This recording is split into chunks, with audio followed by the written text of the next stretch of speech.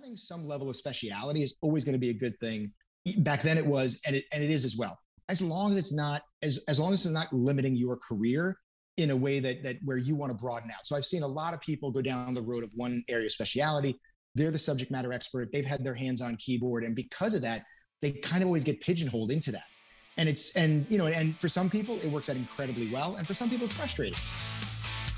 Okay, here we go. Another episode of the Marketing Careers Podcast, presented by themarketinghelp.co. Another great episode on tap for you today, and our guest has probably one of the most diverse marketing experiences of all the guests that we've had. He's got a ton of great tips to share. But first, quick reminder, listen, if you're struggling with some of those marketing career moments, preparing for the job search, preparing for an interview, looking to get promoted, developing the skills of your marketing team, sometimes it's easiest to get guidance from someone who's been there and done that, a marketing mentor. And not only can they offer relevant advice, but also help to hold you accountable. So the Marketing Help is actually offering a 30-day trial where you can access our marketing mentors via chat and weekly office hours for just $1. Now, don't navigate your marketing career alone. Get help right now for just $1. Go to themarketinghelp.co/plus, enter the promo code on that page, and unlock your access to marketing mentorship support right now. Okay. Intro clip. That was our guest, Josh Palau. Now, Josh is an industry leader in all facets of media. So search, programmatic, social. Now, he's worked with some pretty big Fortune 500 brands and some of the leading agencies in the space. Now, the intro clip you heard was advice that Josh has for some marketers that are struggling with that, should I be a generalist or a specialist dilemma. But in addition to that, he also gives some great tips on the right and wrong way to be curious, and the two things you need to prepare for in every marketing interview. Great stuff there. And he shares this great story of how he explained the power of search to a big brand executive, and it's going to be something you're going to want to use for your next meeting. So let's get into it. Here's my discussion with the media leader, marketing team builder, and the C-suite whisperer, Josh Palau. And I'm joined here by Josh Palau. Josh is a media marketing leader, has a heck of a background in terms of a marketing career. Josh, welcome to the episode. Thanks for having me. Sure. So at a high level, listen, you look at your career path, I see where you've been and the types of roles you've had. You're someone I consider having really touched the entire spectrum in terms of marketing career stops. So I'm excited to hear a lot of your learnings and advice you can give our audience today. So let's start here, right? So you finished with a degree in history. And yes. Then for some reason you decide to get into marketing. What was your impetus for getting into marketing? Was it something you wanted to do pre-university, or was it something that you stumbled into after graduating? No, stumbled is probably a good way to describe it. No, the short version of the story is, and also if you just do some dates in here, what I liked about your intro to me is you didn't say, someone who's been in the industry and give me all the years that I've been in this thing. But if you do the math, you could figure out that he didn't go to college when the internet was around. And so therein lies the beginning of the story. I mean, the plan was come out. I wanted to be a teacher. About 2 years in, I had an advisor who said, well, you're not taking any education classes. And I didn't realize that I was supposed to be taking that. And so the plan was I'll graduate, maybe I'll go back. But that never worked out, which I truly believe in. There's a plan for everybody, and it worked out perfectly fine by me. But basically, I had done your traditional, like just out of career, hourly job, getting out of college. And then yes, this internet thing, started to happen. And I got an interview to work at Hearst Magazine's website. And I remember sitting in a room. I didn't know with this very senior person who wore a suit, and it was publishing, and I didn't know what a CPM was. And he explained to me how we have this, Cosmo, the magazine. This is literally said to me. He goes, we're going to do that. We're going to put it on the internet. And there's going to be this thing at the top. Like, what billboards are? He goes, it's going to be there. And that's what we want you to sell. And I just thought, okay, like this sounds like it makes great sense to me. And that therein, is my origin story. And it was a sales role, or? Yeah. I did sales. Yeah. Okay. And I think at the time that was definitely I won't say easiest, but it was a common way to get into this thing that was the internet at the time. And you did that role for a couple of years, and then you went brand side. So you went from a sales position where you learned a ton, I think, about, it sounds like, the media space and how banner ads are working or not working. And then what led you to your next role, which is a couple stops to the client side? Yeah. So and by the way, the idea that it was easy is an understatement back then. I mean, it was. I mean, I said, selling banners in the late '90s, early 2000s was like selling crack in the '80s. Like it was very easy. It was not hard at all. But I say that, but I made great relationships, and I do think, to your question about what made me think about where to go next, it was grounded on sort of that ease. And also I worked for like a great publication in about.com. Yep. So it was a lot easier for me to have access to all these people and these brands. And really what it boiled down to was the industry at the time. It was actually, I was interviewing pre 9/11, but I started my first client side job post 9/11. And it was really the fact that our entire industry had started to get much more commoditized around the cost. And no matter how targeted an audience you had, it didn't matter. It was lowest cost always won. And so I just felt like, what I'm missing in this part of the equation outside of cost is like, why do decisions get made? Like, why do companies choose the brands? I'm sorry, the sites that they choose, the audiences that they choose? Again, targeting back then was contextual at best. And so, search was barely a thing, if even a thing. And so my real push to want to go client side was like, I want to understand like why they make the decisions they make, and how do we influence those things to point to what I saw where I saw the industry going, which is all these digital spaces that were popping up left and right. And how huge was it for you to decide which brand to go to? Was it wanting to be in the healthcare space, or was it just a connection that got you there? So for me, interestingly, it was a little bit of both. So I just like, there's some personal stories I have around health and the importance of it. I had, going back to my sales days, because I live in a suburb of Pennsylvania, like my territory was always New York, New Jersey, Pennsylvania. So they just throw a rock and you're going to hit someone who works in pharma. Yep. And so it was a little bit of like, I understood the category, but it was a little bit around the fact that like, health is always, even back then, health isn't going anywhere. Mm-hmm. And they had just started opening up budgets more to D2C advertising. So it was a little bit of like, this is the industry I know. And J&J, which I've worked for twice, is just also a phenomenal company. So that seemed like a good spot for me to start learning this side of the world. Got it. And then from J&J, you ended up at Disney? Yeah, the Disney story is a short stint, but a longer story. But Disney is a perfect example. I will actually spend a second on this because I think it's important for your audience. Like, sure. Disney is a perfect example of, it was not the right role for me. No one's fault but my own.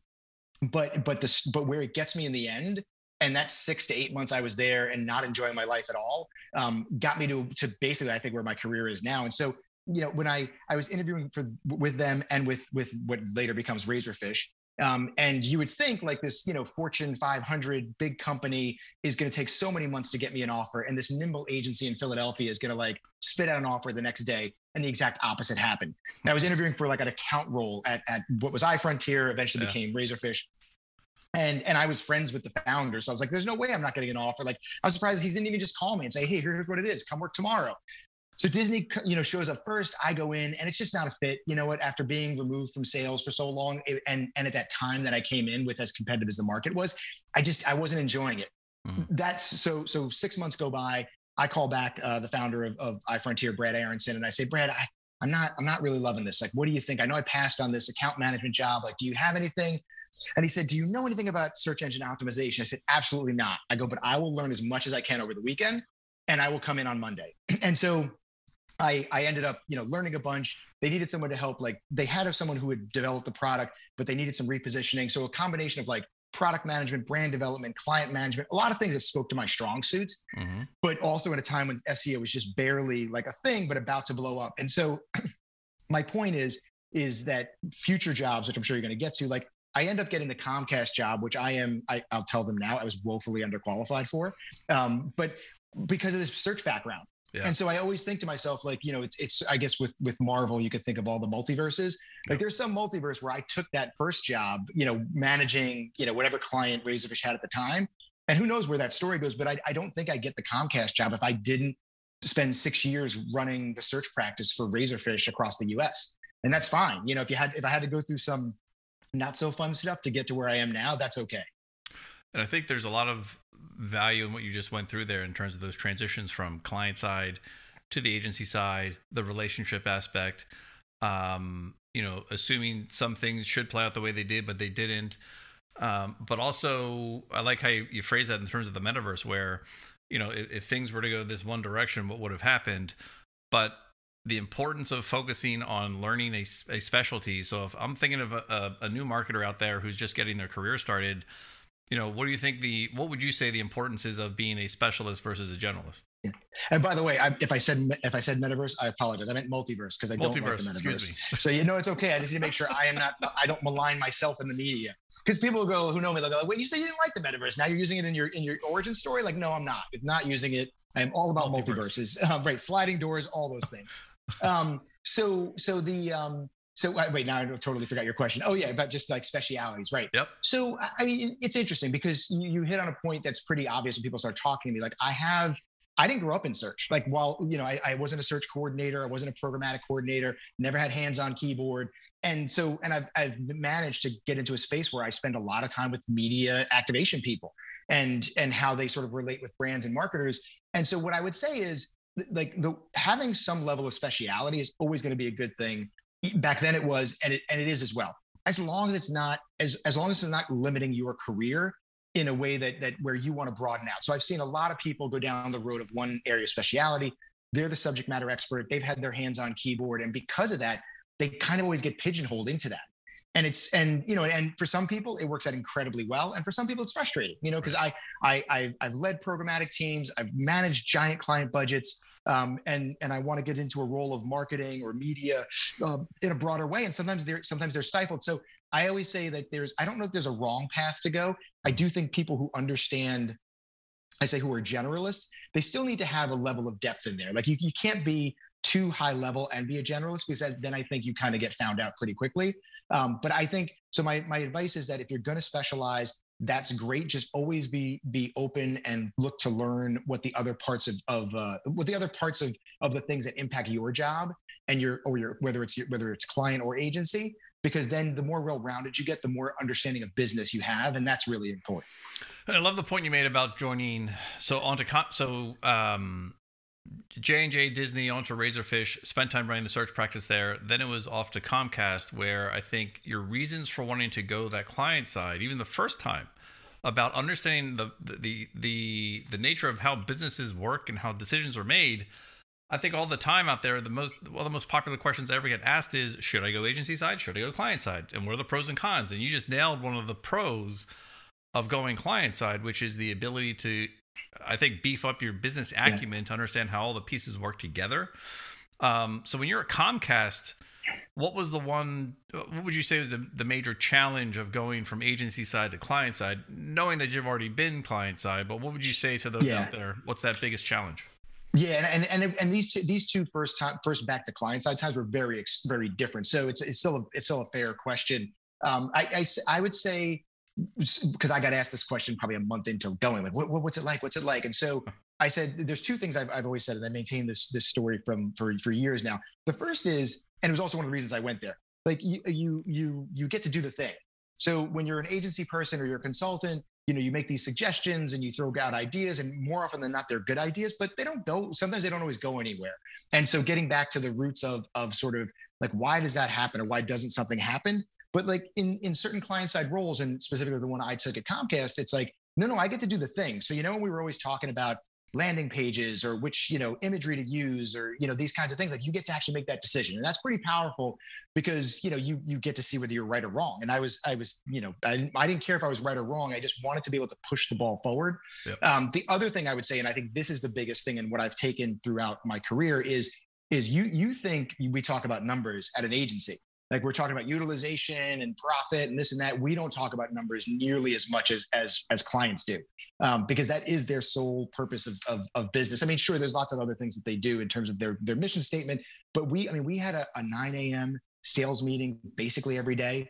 We were looking at day over day numbers, week over week numbers, what sales promotions are coming up. Like, hey, like we saw something. I always tell the story about my boss used to call me around like noon every day. I'm like, hey, I'm looking at yesterday's numbers and we look like we're pacing behind. Like, is everything working? Is our keywords up, or is there a landing page that's not working? And so I think it's that rigor around the numbers and how your business is being evaluated that really is the biggest differentiator. Yeah, that's a good point. Which almost sounds like, if you think about advice for anybody who wants to go client side, some skill they should be ready to ready to leverage or have prepared sounds like it's an appetite for numbers. Not that you have to be an expert, but just be cognizant of knowing that, what you're doing matters and you should be aware of what's happening at any given moment. Right. That's exactly it. Because I am not a numbers person. I'm not a math person. I'm barely good at Excel. And I would say that but understanding how a company makes their money, understanding that some products have higher profits, some products have higher penetration, some products you might not think are good at all, but they're sort of, the gem of the CEO's, crown, like this is what they're really pushing for. And when you understand just how those priorities work out, and when you understand, again, like how a company makes money, it's incredibly powerful in the work you do. And as we fast forward at some point, it's, just to the work I was doing at Bayer, I think that the biggest advantage I saw to running an in-house agency was that these folks all knew how we made money. And by the way, I've said this a bunch, and I always have to keep maintaining saying this. Like, part of that is clients sharing that information. There's things clients can share. There's things clients can't share. But because of that, like, you don't necessarily know that, I'm trying to think of it. If you have 3 products in front of you that you're selling for a client, like, some products might be more profitable than others. And just knowing that makes you have a more productive conversation. And in some cases, it makes smarter and more strategic decisions about the bets you place when you're planning and executing their media. Nice. Yes. Which, again, if you're the agency side, that is a way to differentiate yourself, not just as a team member, but also as a value agency partner. So Comcast, like you're saying, you went back from Comcast, you went back to client side in the pharma space, eventually ended up, like you said, at Bayer, running the in-house agency. So were you hired to specifically do that, or was it an idea where you just looked around and said, "Hey, wait a minute, there's an opportunity here for us to spin up an agency structure inside of the company"? Yeah, it was. As a matter of fact, I got my job was had the word omni-channel in it, and I think it took me. After month 3, I was like, "Hey, I don't run commerce. I don't run Amazon. I don't run television. All fine things. Didn't care that I didn't. But I should not be omni-channel if that's what I am. So how about I'm just a digital person? Like, that's fine. I got digital." And so after a year, there was a bunch of circumstances sort of broke my way in this one. I mean, first and foremost, like, we did hire, though, I believe the team originally was like 8 to 10 people who had like strategic specialities in search, programmatic, analytics, platforms, data. So we had really smart people on the team that were subject matter experts. And that was the first sort of really powerful thing, because we could be, a good sounding board for the brands. We could educate the brands, but we could also really push our agency to give us, what we knew we needed. What ends up happening is a bunch of changes in leadership. Bayer has another year of decline, which is all, like just sales numbers. And it came to this point of like, what do you have? I for some of your audience that will understand this reference, there was the Monty Hall, let's make a deal thing. Yeah. And it was like, what do you have? Like, you've talked about things that we need to do differently. Your team's very vocal about where we can be getting better, but like, how does that actually translate? Like, we've got an agency, like, and we did a lot of work in turning over some of the people that were on our business to help us with this new focus. So it was just sort of like, you're doing your thing, you're trying to make everything work, but what's missing in what we do? And so I say, like, behind door number 1 was this like, glitzy, car that was fancy and had all the bells and whistles of building and whole in-house agency team end to end, from strategy to execution to optimization to analytics. And I don't know, door number 3 probably had like a bike, but they saw door number 1 and they were like, "That's what we want, take it." And I was like, "Good, don't show the rest of the doors, guys. Put them away, put everything away. Like, don't ever mention that, shred that." And so because I do think that the audacious idea I should say it's audacious, just the big idea of doing what we did. I said, look, we can do this, and if we fail at parts of it, we'll still be further along and closer to that vision or that end game than we would have if we started with like, well, you know what? How about you just let us take in analytics and hire 1 or 2 hands-on keyboard people, which is door number 3. Right. But if that would have happened, again, back to my multiverse, if that would have happened, I think we'd still be working with an agency. I think we'd still be doing good work, but not great work. Yep. Yep. And a lot of it's probably the control too. Like you were saying, you get to do the thing, but you also were pulling all the levers too, because you had control all over all the pieces that were touching the campaigns. It sounds like. Yeah, exactly. And then again, if we take a step back and look at all the stops you've had, and it sounds like your proficiency, your competency is in that programmatic media space. And then it seems like after the Bayer position, back to an agency again. And this was to be an executive level member of this agency overseeing all the media. And what was the impetus for that shift? Yeah. So for me, well, a couple things. So first is like, so search, social, programmatic, I kind of position myself as I've got a good core understanding of brand building fundamentals and marketing and that whole side of the world.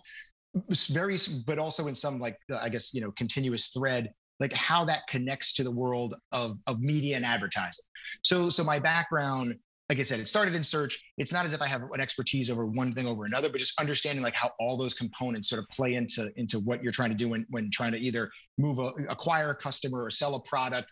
I had the opportunity to join a tremendous leadership team over at PhD for what was the CEO said it to me when she hired me, like, look, you might get bored after a year because it's a more narrowly defined role. It is focusing just on media. We need someone with your experience and with your background of turning around companies and doing sort of transformational business projects.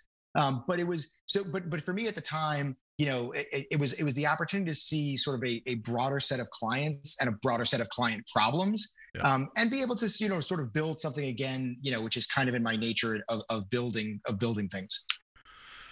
Got it. Now, if you had to think about fantastic journey experiences, things you've done. If you had to look back at everything that takes you up until now, what's the one word comes to mind to describe your career? Oh boy, one word. I don't know if I could do a sentence, but let me see. I had fun editing this part of the program. One word. I mean, I guess I'll go with flexibility. I think flex. Wait a second. No, I don't know how you want to chop this up in the post edit. Let me start over again. All right. So if I had to pick, I guess one word, I think it's curiosity. Yeah. I think that my natural curiosity, because here's the thing, when you work in digital, like, change is a constant. You have to be flexible. You have to be prepared that your job's going to, and your industry is going to change. So I don't think that's the wrong word, but I do think for me, my career was always about being curious and asking a bunch of questions, frankly, about things that I just like. There's a giant perception of the things I know. And I think people think I know them just by my experiences. I know them because I ask a lot of questions because I don't know a lot of things, or at least I don't think I do. And so I learned two things that, again, could be helpful for the audience when it comes to curiosity. The first is, like, the more questions you ask, the more the good work happens, because people will say, well, like, here's how this works, or this doesn't work. This is what you can do. This is what you can't do. And so you just sort of bring out the best, I think, in people when you ask a lot of questions, because it challenges them to say, well, I mean, that's not how we do it, but if he's asking this question, like, let's try to answer it. There's a downside to being curious when you're a senior person, which my titles will tell you that I am, but I just at times, don't perceive myself to be that way. People want to answer your question.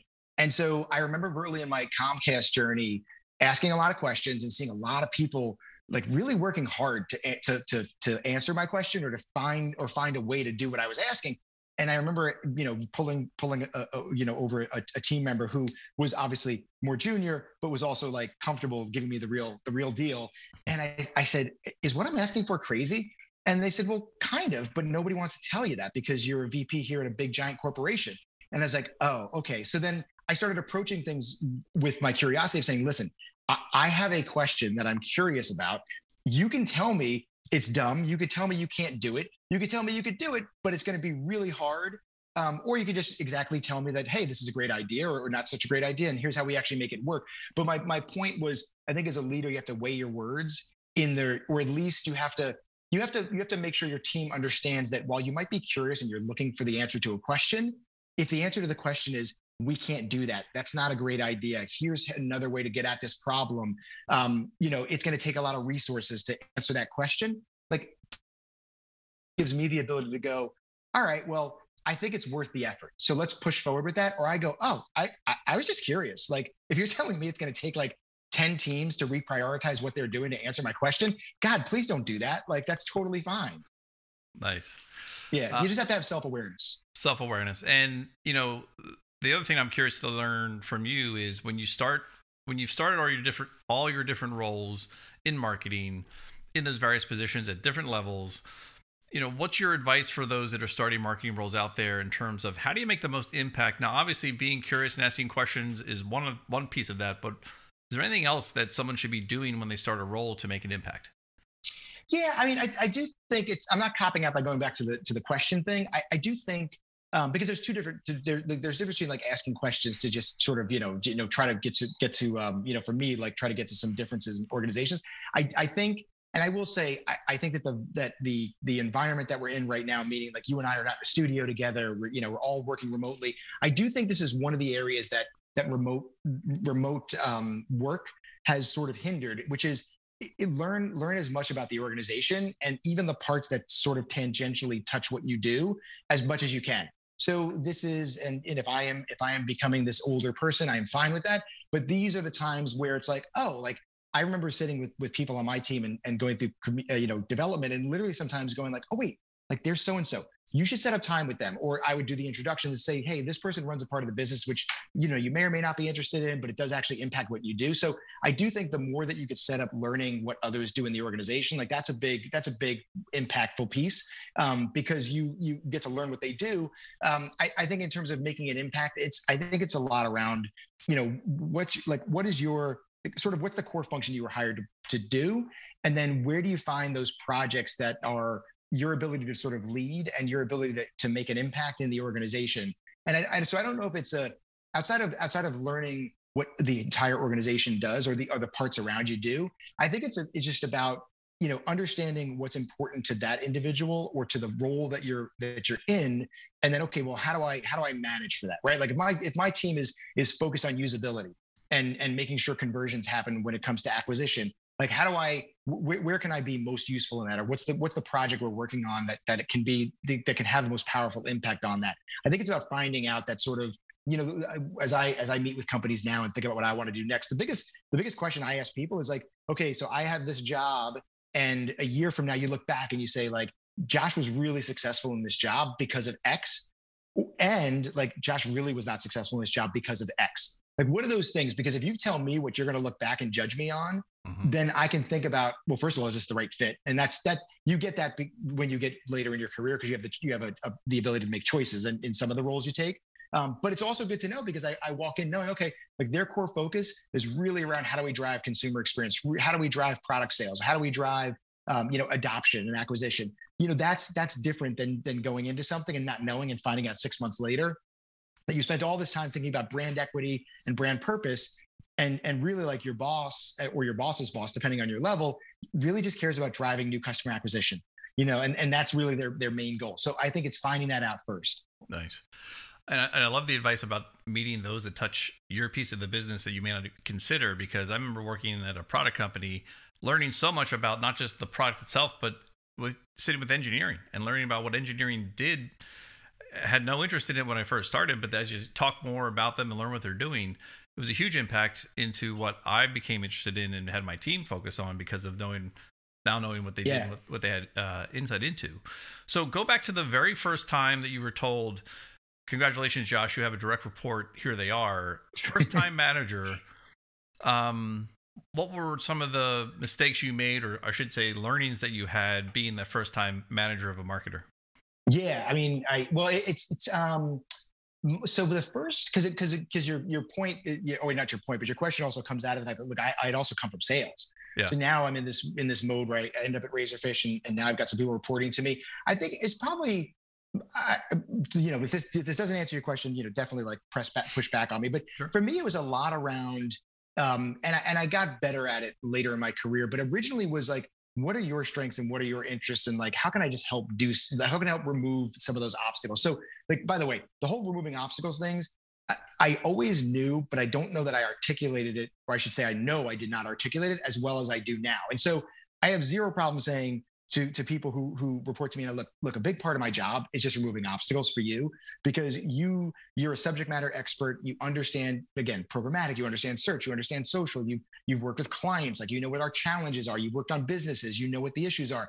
Like, how do I talk to me about what you're thinking we're missing? Let's iterate on it together, because I obviously have an opinion and some visions that I have in running organizations. But how do I remove some of these obstacles to get you there? So for me, I think originally some of my first mistakes were where when I led people was first off like, look, I'm sure I went with like my personality is sort of, big and out there and wanting to talk a lot. By the way, I'm a giant introvert and you wouldn't get it from any of this. But there was a part of me believing that like, isn't that what everybody wants? Like, hey, like I want to put the spotlight on you because you did the work and you deserve the spotlight. And what I learned was like, yeah, that person doesn't want that. Like they love the job they do. They love a job well done, but they don't want the praise heaped upon them. And then I found people who, they spent their days digging tunnels and working behind the scenes in honestly some thankless, jobs and getting some thankless things done. And they never got the spotlight. And so they loved when it was like, hey, by the way, like I know I'm doing this presentation and I'm up here saying all these great things, but without the efforts of this person or that person, like none of this happens. Like, let's be clear, like I am telling a great story only because of the work they did. So I think it was understanding some personality types and what motivated them. People are motivated by money, but it's not the only thing they're motivated by, and you learn that that's something you have to learn pretty early in your career, because then you start thinking like, oh, well, there's that classic scene from Mad Men, which I think is amazing, where the one of the characters is yelling at Don about like not getting the accolades, and he's like, well, that's what the money's for, and you get a lot of people who think like, you're getting paid really well, like that's what your motivating factor is, and it's not for a lot of people. It is about the work that they're doing and the opportunities that they have and the ability that they have to actually shape something the way they want to see it done. Nice. I can align with that too, in terms of some of the mistakes I made first becoming a manager, is that it was wanting everyone to do things the way I thought they were supposed to be done, as opposed to letting people breathe and realize that it doesn't have to be done the same way every time. There's multiple ways to get to the end result. And understanding behavior tendencies also was a huge eye opener for me, because as an introvert also, there are certain ways that it's okay to let people be extroverts, and not everyone has to. Yeah. And by the way, like you can cut this out if you want to. Another big thing that I learned, and it was because I also think sometimes you have to understand the accidental stuff, and you have to be open to what what other people say. Is I remember at Razorfish, like they were just like, I tried my best to set up like as many, and I've tried this still to this day, like try to have one-on-ones with as many people as I can, no matter what their level is.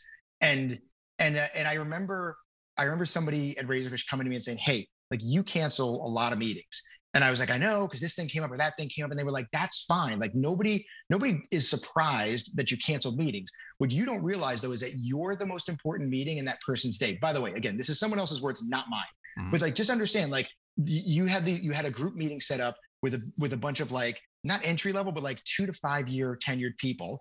Like odds are like they went to bed thinking like, I got a meeting tomorrow with our VP. And like, let me think about one thing to ask or one thing to say, like maybe I could share something, because I did give some sort of agenda as to what we talk about. And they were like, you don't realize it. And it's not necessarily your fault, because you have this personality in which you're sort of like, no, we're all sort of like, not the same, but like, like we're all sort of, talking about these problems. But the point was just be mindful about the meetings that you cancel and how quickly you put those back on the books. Again, nobody cares that you had to cancel the meeting because, the CEO of the company asked you to go to a pitch. Like, I think that sort of like is more important than meeting with me. But if you don't make that connection time, or if you rebook that time and you cancel again and again and again, like it hurts. And you just don't realize like the people are looking at this opportunity as a way to let you know what they're doing, and hear from you, like, what's your vision for this place? And that always stuck with me, because I was like, gosh, I don't know that I ever wanted to be the most important meeting of somebody's day. And I don't say this out of any sort of false bragging or like condescension. Like I'm not like that. I just think like, yeah, you're right. You know what? I think back to my career, like especially at J&J, like because J&J was, it was a great place, but it was corporate. Like let's not make any mistakes about this. Right. And I remember like, you know what? Like I got a chance to meet with this one like group vice president, and I was terrified. And he, by the way, he was the nicest of persons. Yeah. But I was like, you're right. Like if I had thought about everything I wanted to talk to him, and then walked in that next morning and he canceled it, I would have been bummed. Fine, but I would have understood it. But then if I would have saw him later, like just sitting around the lunchroom, like doing nothing, or like not ever rescheduling that meeting, like that would have bothered me. It would have made me feel like, hey, like I don't love that about that person's leadership style. And so that one is one of those things that always stuck with me. That's good perspective, because we're so focused on our side versus the other side too, and understanding the impact that it could have for somebody who's preparing for that meeting. Now, when you look back on your entire career, again, that's what I like about these episodes, is I get to hear from various marketers on their career paths. and for everyone's different. But what would you say is your most impactful career moment to date? I mean, it's you know, the in-housing piece at Bear, like that's my Hotel California. Like I get asked about it to this day. I had someone who, again, somebody's words, not mine, that were like, oh yeah, like you're the guy who did in-housing or invented in-housing. I did not do either of those things. But that's somebody's perception of me, like that. And that's really my point. Like when I say a lot of these things, and look, the percentage of your audience will be like, this guy's full of himself, and a percentage of your audience will hopefully go like, gosh, he has some self-awareness. And by the way, this self-awareness took me a good 15, 17 years. And I'm not that old, for the record. So like, I'm just really like getting comfortable with the seniority of which my career has ended up in. Yep. But it's that, and it's that for a couple of reasons. One, it was doing something that had not been done or that has not been done in a lot of giant organizations. There's a ton of great in-house companies who have in-house media and creative. So we weren't the only ones. It was just we're one of few that have actually pulled it off, especially to the degree we pulled it off.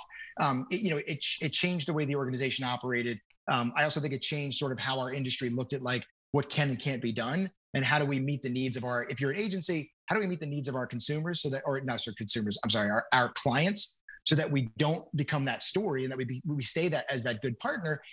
If you're on the brand side, you're kind of like, hey, like somebody else did it, and like maybe I don't want to do exactly what Josh did, but if we could have more ownership and more insight of the work that we're doing in the media space, like that's not a bad thing for us, and that's actually probably like change. That might make us better. So I mean that's the biggest, I think, sort of thing that was done, that I look back and I go, wow, like we built a 45 person team to do this work. And so like that to me was pretty impactful.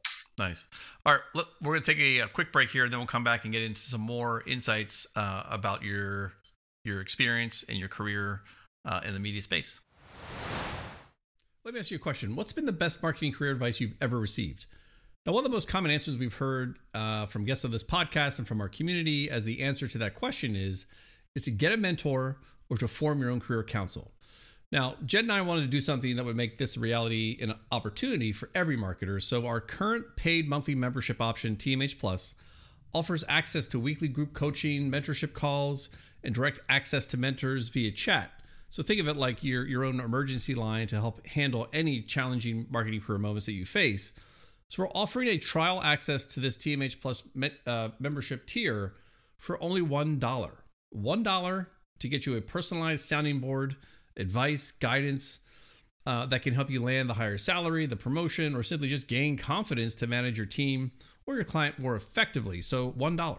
If you have $1 and you're ready to start accessing this level of career support for the next month, just go to themarketinghelp.co/plus, enter the promo code listed, and we will message you shortly after you join to start a conversation. So that's themarketinghelp.co/plus. Let's get back to the episode. All right. So Josh, in your LinkedIn headline, I see as part of the headline, you say you're a C-suite whisperer. So tell us more about what that is. And then what are tips for others to be a C-suite whisperer also? Yeah, somebody gave me that thing, or that title, I guess, and I actually thought about it. And I was like, I'm going to use that. But so it's about helping. And by the way, whether it's the C-suite or just other senior people in your life that you come across when you're working, it's really about that. So for me, if I go back to my origins at Razorfish, like at Razorfish, we had won all the search business for J&J. And I remember like we did this and it was a big to do. And then he wasn't the CMO, but he was really senior in the corporate communications world. And to this day, I still reach out to him at J&J. And he used to bring me to every meeting. And I didn't understand why. We had won the business. Yes, we still had to onboard people. We still had to help them understand the strategic importance of search. But my role was somewhat like, you've got an account team now. And I was like, why? I'll go to whatever meeting you ask me to, but why do you keep dragging me to these meetings? And he was like, you're really like, his words, not mine, just to be clear. Yeah. You're the only person that can explain it to these folks in a way that helps them understand like the power of search and why it's different. And again, keep in mind, this is in the 2000s or late 2000s or mid to late 2000s, where like TV is still a big thing. And so his point was, you help them understand it in a way that makes them look at it differently than just saying, oh, well, search is growing and that's important and you should do that. And so I think I was like, and to be completely honest about it, I think part of it was that I was always someone who liked people to explain things to me either in two ways. Either one, like a child, like explain this to me like a child, because I'm somewhat of a giant child. And then the other thing was like, explain to me how this digital thing, because that's what it was back then, is, give me an analogy of the offline world, because then it makes sense to me. So this, herein lies like my C-suite whisperer story. And I think one I've used for, I've gotten an unfair amount of mileage out of this in my career. But when I had to explain search to this group of people and how to get them to invest and continue to like grow this sort of this idea, I said, imagine walking into Walmart and you walk in and you go, where do you have Tylenol? And the very helpful person at Walmart says, oh, that's aisle 3, right there in the middle. And you go to aisle 3 and you go to the shelf and there's just a big empty space. And all you see is Aleve and Motrin and private label, but you don't see Tylenol. I go, what happens when that happens? Like if you were to get a call about that. And this person that I was talking to gave me a very serious look. And I thought, oh gosh, like this is where it all goes wrong. And they said, well, that would be very bad. Like, and that wouldn't happen though, Josh. Like you say that as an example, but that like they wanted to be very emphatic with me that would never happen. And I was like, okay, like, just hear me out here. Let's play this through. And they said, well, we would call the local sales team and we would call our local Walmart team and we would get product on the shelf pretty quickly. And I said, yeah, I said, so what I just described is exactly what happens in search if you're not invested, right? Like I searched for Tylenol, I searched for headache relief, I searched for pain relief, and you weren't there. And so if it's not acceptable in the offline world of Walmart, why is it acceptable in the world of Google? And that just like, I think that simple, like realistic or real world view of the equivalent of what search is to that marketer, I think really clicked and they were like, okay, look, I understand it. Like, and then it starts to become about like strategy and budgets and share of voice. But I think that you always, I've been able to have a good career based on explaining to folks like what these technologies and these platforms do for us in a way that cuts through all the BS and all the garbage and all the tech talk. Do you want to try and target a consumer that bought a competitor's product 90 days ago? Here's how you do it, right? We need this product, we need that product. So fast forward to J&J and Bayer, whenever I get questions of like, why are we working with this partner? Why do we working with that partner? Why do we have 7 data providers? Like I would have to walk through, like, this is what it allows us to do. And if you think about it, in the offline world, this is what we do, and it's the online equivalent. And that always sort of stuck. And that sort of always got a marketer understanding like, okay, and a C-suite executive would go, now I understand it. And I understand how important that is to our business. And thank you for, like keeping it in the business line. It was those kinds of conversations that I would always, or those kinds of examples I would give. What I would always steer clear of is like, oh, well, I mean, Facebook, it's growing. It's giant. I mean, your kids use it. My kids use it. I would never say things like that. I would never say things like that. Nobody watches TV. Everybody fast forwards through the commercials. You don't do that. And like, you would have those examples and you would quickly turn off someone who built an entire career on those methods. And so find a way to help them to sort of show how things are changing, but not by either tearing down what they've done for their careers and frankly, their successful careers, and also just not tear down something that isn't going away, right? Like for all these years later, I will tell you right now, I definitely said to somebody, TV's going away. It's somewhere in my career, someone will say, Josh told me that.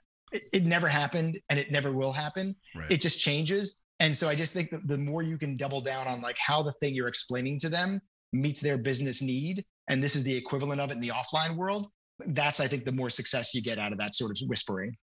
And I think the takeaway I take from that is if anyone's listening to this and you think about the craft that you have a specialty, I challenge you to think about how could you explain what you do in a way that leverages some of what Josh was just saying about the analogy, or finding a way to explain it to whether it's another team member or a client in a way that really connect with them based off of what they're used to. Because it is, I've seen it happen so many times where it just is the point of failure in a conversation when someone's trying to pitch the idea or pitch the channel or pitch the budget tied to trying to build social media practices. In my past, it was very challenging to get someone to understand that it isn't what they think or their kids think, it's what the market thinks and how the market acts, and that's why you want to be there and not what you think is going to happen. Again, a lot of great tips there for helping to communicate with the executive or the stakeholders. Now, when you think about early stage marketers, and you're somebody who came from a non-marketing background per se, but you got into sales, which led you into your path. What do you tell early stage marketers that are thinking about, starting their career in marketing, what is the one, is it, what's one recommendation for them to get a career off the ground? Is it go agency first to get the experience? Is it, go tech or startup to kind of immerse yourself into the fast pace? I know it depends on each individual, but what would you say to those that are looking to get into the world of marketing as a career? Yeah, I mean, and I brought it also just because of my background on like in the media space as well. Like I Mm-hmm. think I think there's you so and putting out the disclaimer that you already put out with like look, everybody's a little bit different. I think it's learn. So if we stick with the marketing person, I think it's for me, my advice to that person is like learn as much as you can about the things that impact how you move your product and how you get it out there across the masses. So I don't have a traditional marketing background. I've watched brand managers do the jobs that they do, and I look at it in awe, like wow, I can't do any of that. And so, but you get that like all that stuff comes. It's sort of like when you buy like a toy, like the toy comes like that, right? Like you went to school for marketing, you probably got an MBA, you probably did an internship at a company like a J&J or a Comcast. So like you understand that part of your world. So try to figure out like what are the things that I see impacting my product, my world, and how do I learn about those? So whether it's D2C, whether it's Amazon, whether it's creative, whether it's media, like whatever those things are that are going to help you get a better sense of how do I differentiate my product and my brand and make me a smarter marketer, like learn those things and jump into those things. Now, to I think to get more specifically to the answer to your question is like, so look at organizations that are embracing of that. So going back to my joke about television, look, if you're at a company like, or if you're looking at companies, like look at how they are embracing some of these new platforms, these new technologies. Are they doing it?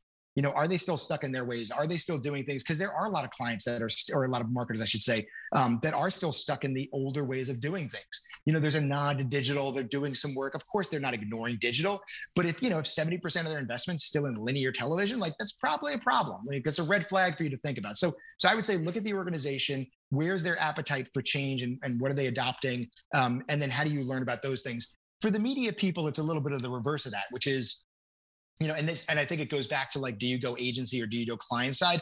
I think highly, despite my where I've gone with my career, I still think highly of agencies, and I think there's a lot of things that they actually have at their disposal that they do better than going to a client.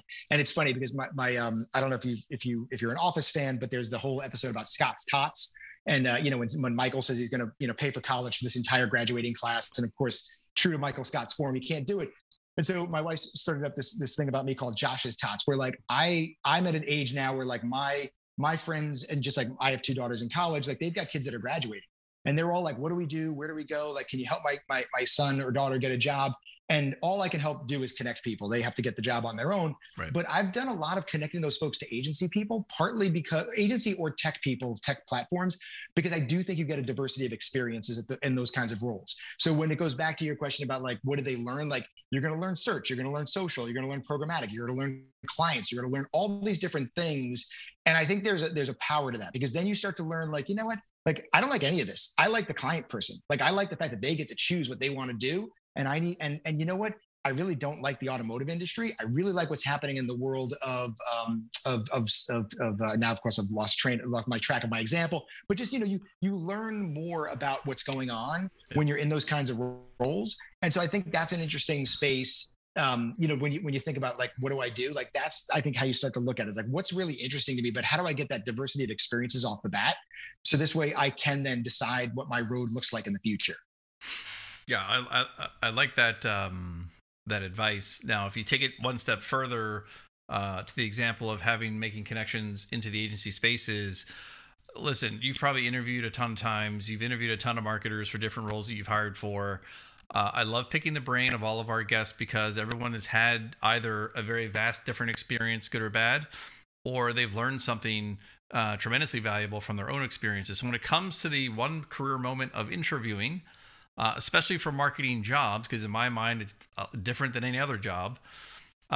What are some of the tips you can leave for our audience in terms of, listen, if you're going to interview for a marketing job, you have to do this if you want to stand out. What's the tip?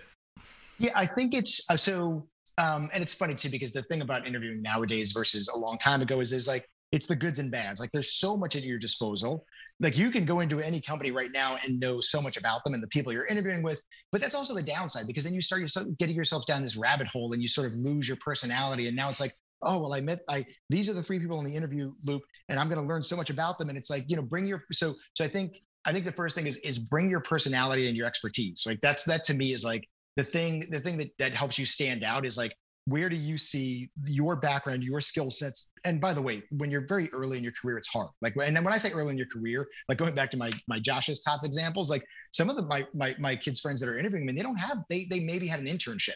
Right. So I think it's like bring your experience from colleges, or bring your experiences from the one or two jobs that you had. And by the way, that example goes all the way up to like, hey, if you're a VP and you're interviewing for VP jobs, like bring the unique thing, the unique sauce that you bring, but you have to bring it and apply it to how you can help a specific company. Like I'm right now, between gigs, and as I look at companies and I talk to them, yeah, my interviewing with companies is very different than other people's. But what I always bring to every conversation I have is, here's this thing that you do as an organization. Here's what I do, and here's what I've done. I mean, I had an interview for a CRO job, which I was not qualified for, by the way. And I said that when I went in, because even though I clicked the button on LinkedIn and I talked to a friend of mine who worked there, like, yes, we should definitely talk to you. And about 5 minutes into the job, there was a bunch of CRO-ish questions, which I don't have experience for. And I said, hey, let me just stop real quick. Like, I just want you to know, like, here's what I think I bring to the organization. Because I was a big fan of this company and what they did from a publishing standpoint, and their sort of awareness in the social space. And when I say social, not social media, like social awareness. And I also thought very highly of just the leadership team that they had there. I said, here's what I bring, right? Like I bring someone with lots of clients experience. I bring someone with lots of brand experience. I bring someone who talks to salespeople and marketing people all the time about how they can position their products to me when I was on the buy side. And so if that's something that you think is relevant from a CRO, like I'm your person. If you're literally like, I need someone who can drive revenue and run salespeople and go at, agencies and clients, I don't fault you for that. That's just not what I'm bringing to the party. Yeah. And it's lent itself to some interesting conversations. So bring the thing that you specialize in, or what makes you different, or more, I shouldn't say different. I like to say distinct. What makes you more distinct than the next person? And bring that to the party. And if you bring that, I think you'll have either two things are going to happen. You're going to stand out, or they're going to go, that's not what we need. And then you're going to avoid a 2-year job where you were miscast. Right. No, that's great. Love the advice, because, not getting too bogged down in all the rabbit hole stuff you can do, but just those two things that you mentioned, think about it, right? That's all you need. Right. Because I can tell right now, there's of the 10 candidates that are interviewing for the job that you're interviewing for, 2 will actually do it the right way. 8 will not give a good performance. So your chances, the bar is low in terms of just doing a little bit of focus to stay on that conversation. So when you think about, you're mentioning you're in between gigs. So what is next? Because for those that have listened and heard your entire background, knowing the depth and breadth of experience that you have, I'm just curious, what is it that you're looking for next? I'm trying to figure that out as I go. I'm kidding. I have a few things. It's funny that just as a starting point, when you talked about like starting in sales and then agency. So like similar to the Emmy, Grammy, Oscar, Tony thing. Yeah. Like if I can get a platform job, like I think I've done this. I've done That's it. Right. Like I've done every part of it. So I'm very focused on platforms, just simply to get some award that doesn't exist. But all kidding aside, I mean, for me, there's probably like 2 paths that for me, both from an enjoyment standpoint and from what I bring to the table, are most relevant. One is hey, back to brand side. I enjoy that work. There's a thing about being on the brand side that I've come to the sort of like crystallization of that. Well, first off, it's no matter how good you are and your agency is, if you don't have someone who understands how these things work on the inside, it's really hard to make change. And when I say understands how they work, I'm not talking about someone who understands that like connected TV is important, like it's growing. Like, no, I'm talking about someone who says like, hey, like here's how we look at connected TV up against linear, and here's how we dedupe our audiences and actually take that audience and use that in all the other things that's happening, right? Like to a degree that you understand how these pieces work together, you can be really powerful. I also think there's always something fun about being the person in an organization that has nothing to do with the product that organization actually makes. Like every company I've worked at, I have nothing to do with how we make the product, where we sell the product, how you market the product, the R&D behind it, the design at Comcast, like, the technology. My job is basically, you tell me about the consumer you're looking for, and I will find a way to reach that consumer and make a meaningful connection in a strong, creative way. Like that's what I do, and it's part of the success of the organization. But I am not a brand marketer in that regard. And so I think that's one path. The other path, kidding aside on the award, but I am thinking about the platform side. So the spaces like connected TV and commerce, identity. I have a real interest in all the new amazing executions that are happening in the world of out of home, and the different ways that you could reach consumers beyond these devices that are in front of us and when they're out in the wild.